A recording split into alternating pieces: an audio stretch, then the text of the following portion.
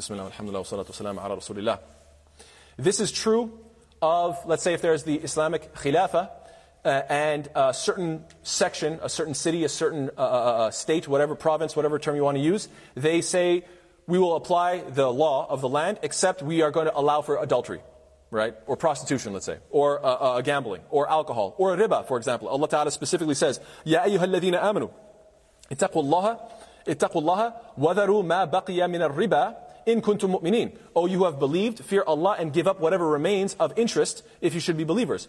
فَإِن لَمْ تَفْعَلُوا فَأْذَنُوا بِحَرْبٍ مِّنَ اللَّهِ وَرَسُولِهِ. That if you do not give up riba, then be informed of a war against you from Allah and His Messenger. So what is this ayah telling you? Now, obviously, many, in tafsir, you often find that those who do riba on Judgment Day, there's some narrations. I don't know how authentic these ahadith are. I think there's actually some weakness in these ahadith, but there are some narrations out there. Again, I'm not sure about the authenticity, that say that certain people will be given like a sword and a shield and say, go ahead, on Judgment Day. And they'll be like, what's this? It's like, go ahead, go fight war with Allah. I'm like, no, why? Because you used to deal with riba. You used to deal with interest. So subhanAllah. The idea is that, but this can also be, so that's a understanding from the akhirah perspective. From the dunya perspective, it is what? That if you establish riba, then we are going to continuously fight against you. Why? SubhanAllah, how many times does even this country have to learn how terrible riba is for this country? Every time there's an economic crash and they need bailouts and this and that, it's all based on what? It's all based on the system that is all interest-based. Everything's interest-based. I mean, subhanAllah, in Islam, the way you make money is either by offering goods or services, right? Goods or services. That's how you make money, because you're actually contributing to society, and therefore you get something back. And that's what makes it a fair exchange, that you're always offering goods or services for wealth. The danger is when you allow for riba, because riba is literally money making money. You are offering no goods, you are offering no services. You're just ensuring that your money makes more money. And so, I personally like the analogy of, imagine, let's say, my heart pumps blood to my hand, but my hand also helps out the rest of the body, you see? So each part of my body is helping another part. Everything has a function with itself. Everything is benefiting, it's all working together, right? And so that's why every part of my body is, and your body, everybody's body, is all working symbiotically and mutually benefiting itself. If you have a foreign object that takes and never gives, what is that called? A leech, right? A leech is a bloodsucker. You get stuck on you. It takes and takes and takes and it never gives anything back, right?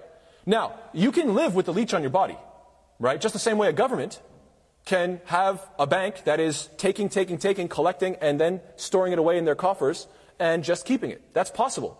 But what if you have 2 leeches? What if you have 3 leeches on your body? What if you have 4? Eventually you're going to be walking and you're starting to getting kind of dizzy.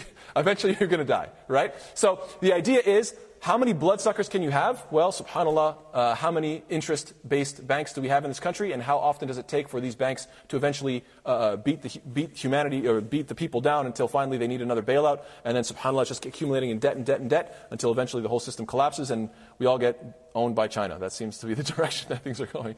May Allah protect us. So anyway, it's very scary stuff. So yes, this is the idea of establishing justice in a way that is beneficial for everybody.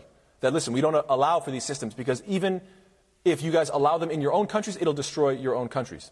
Yes.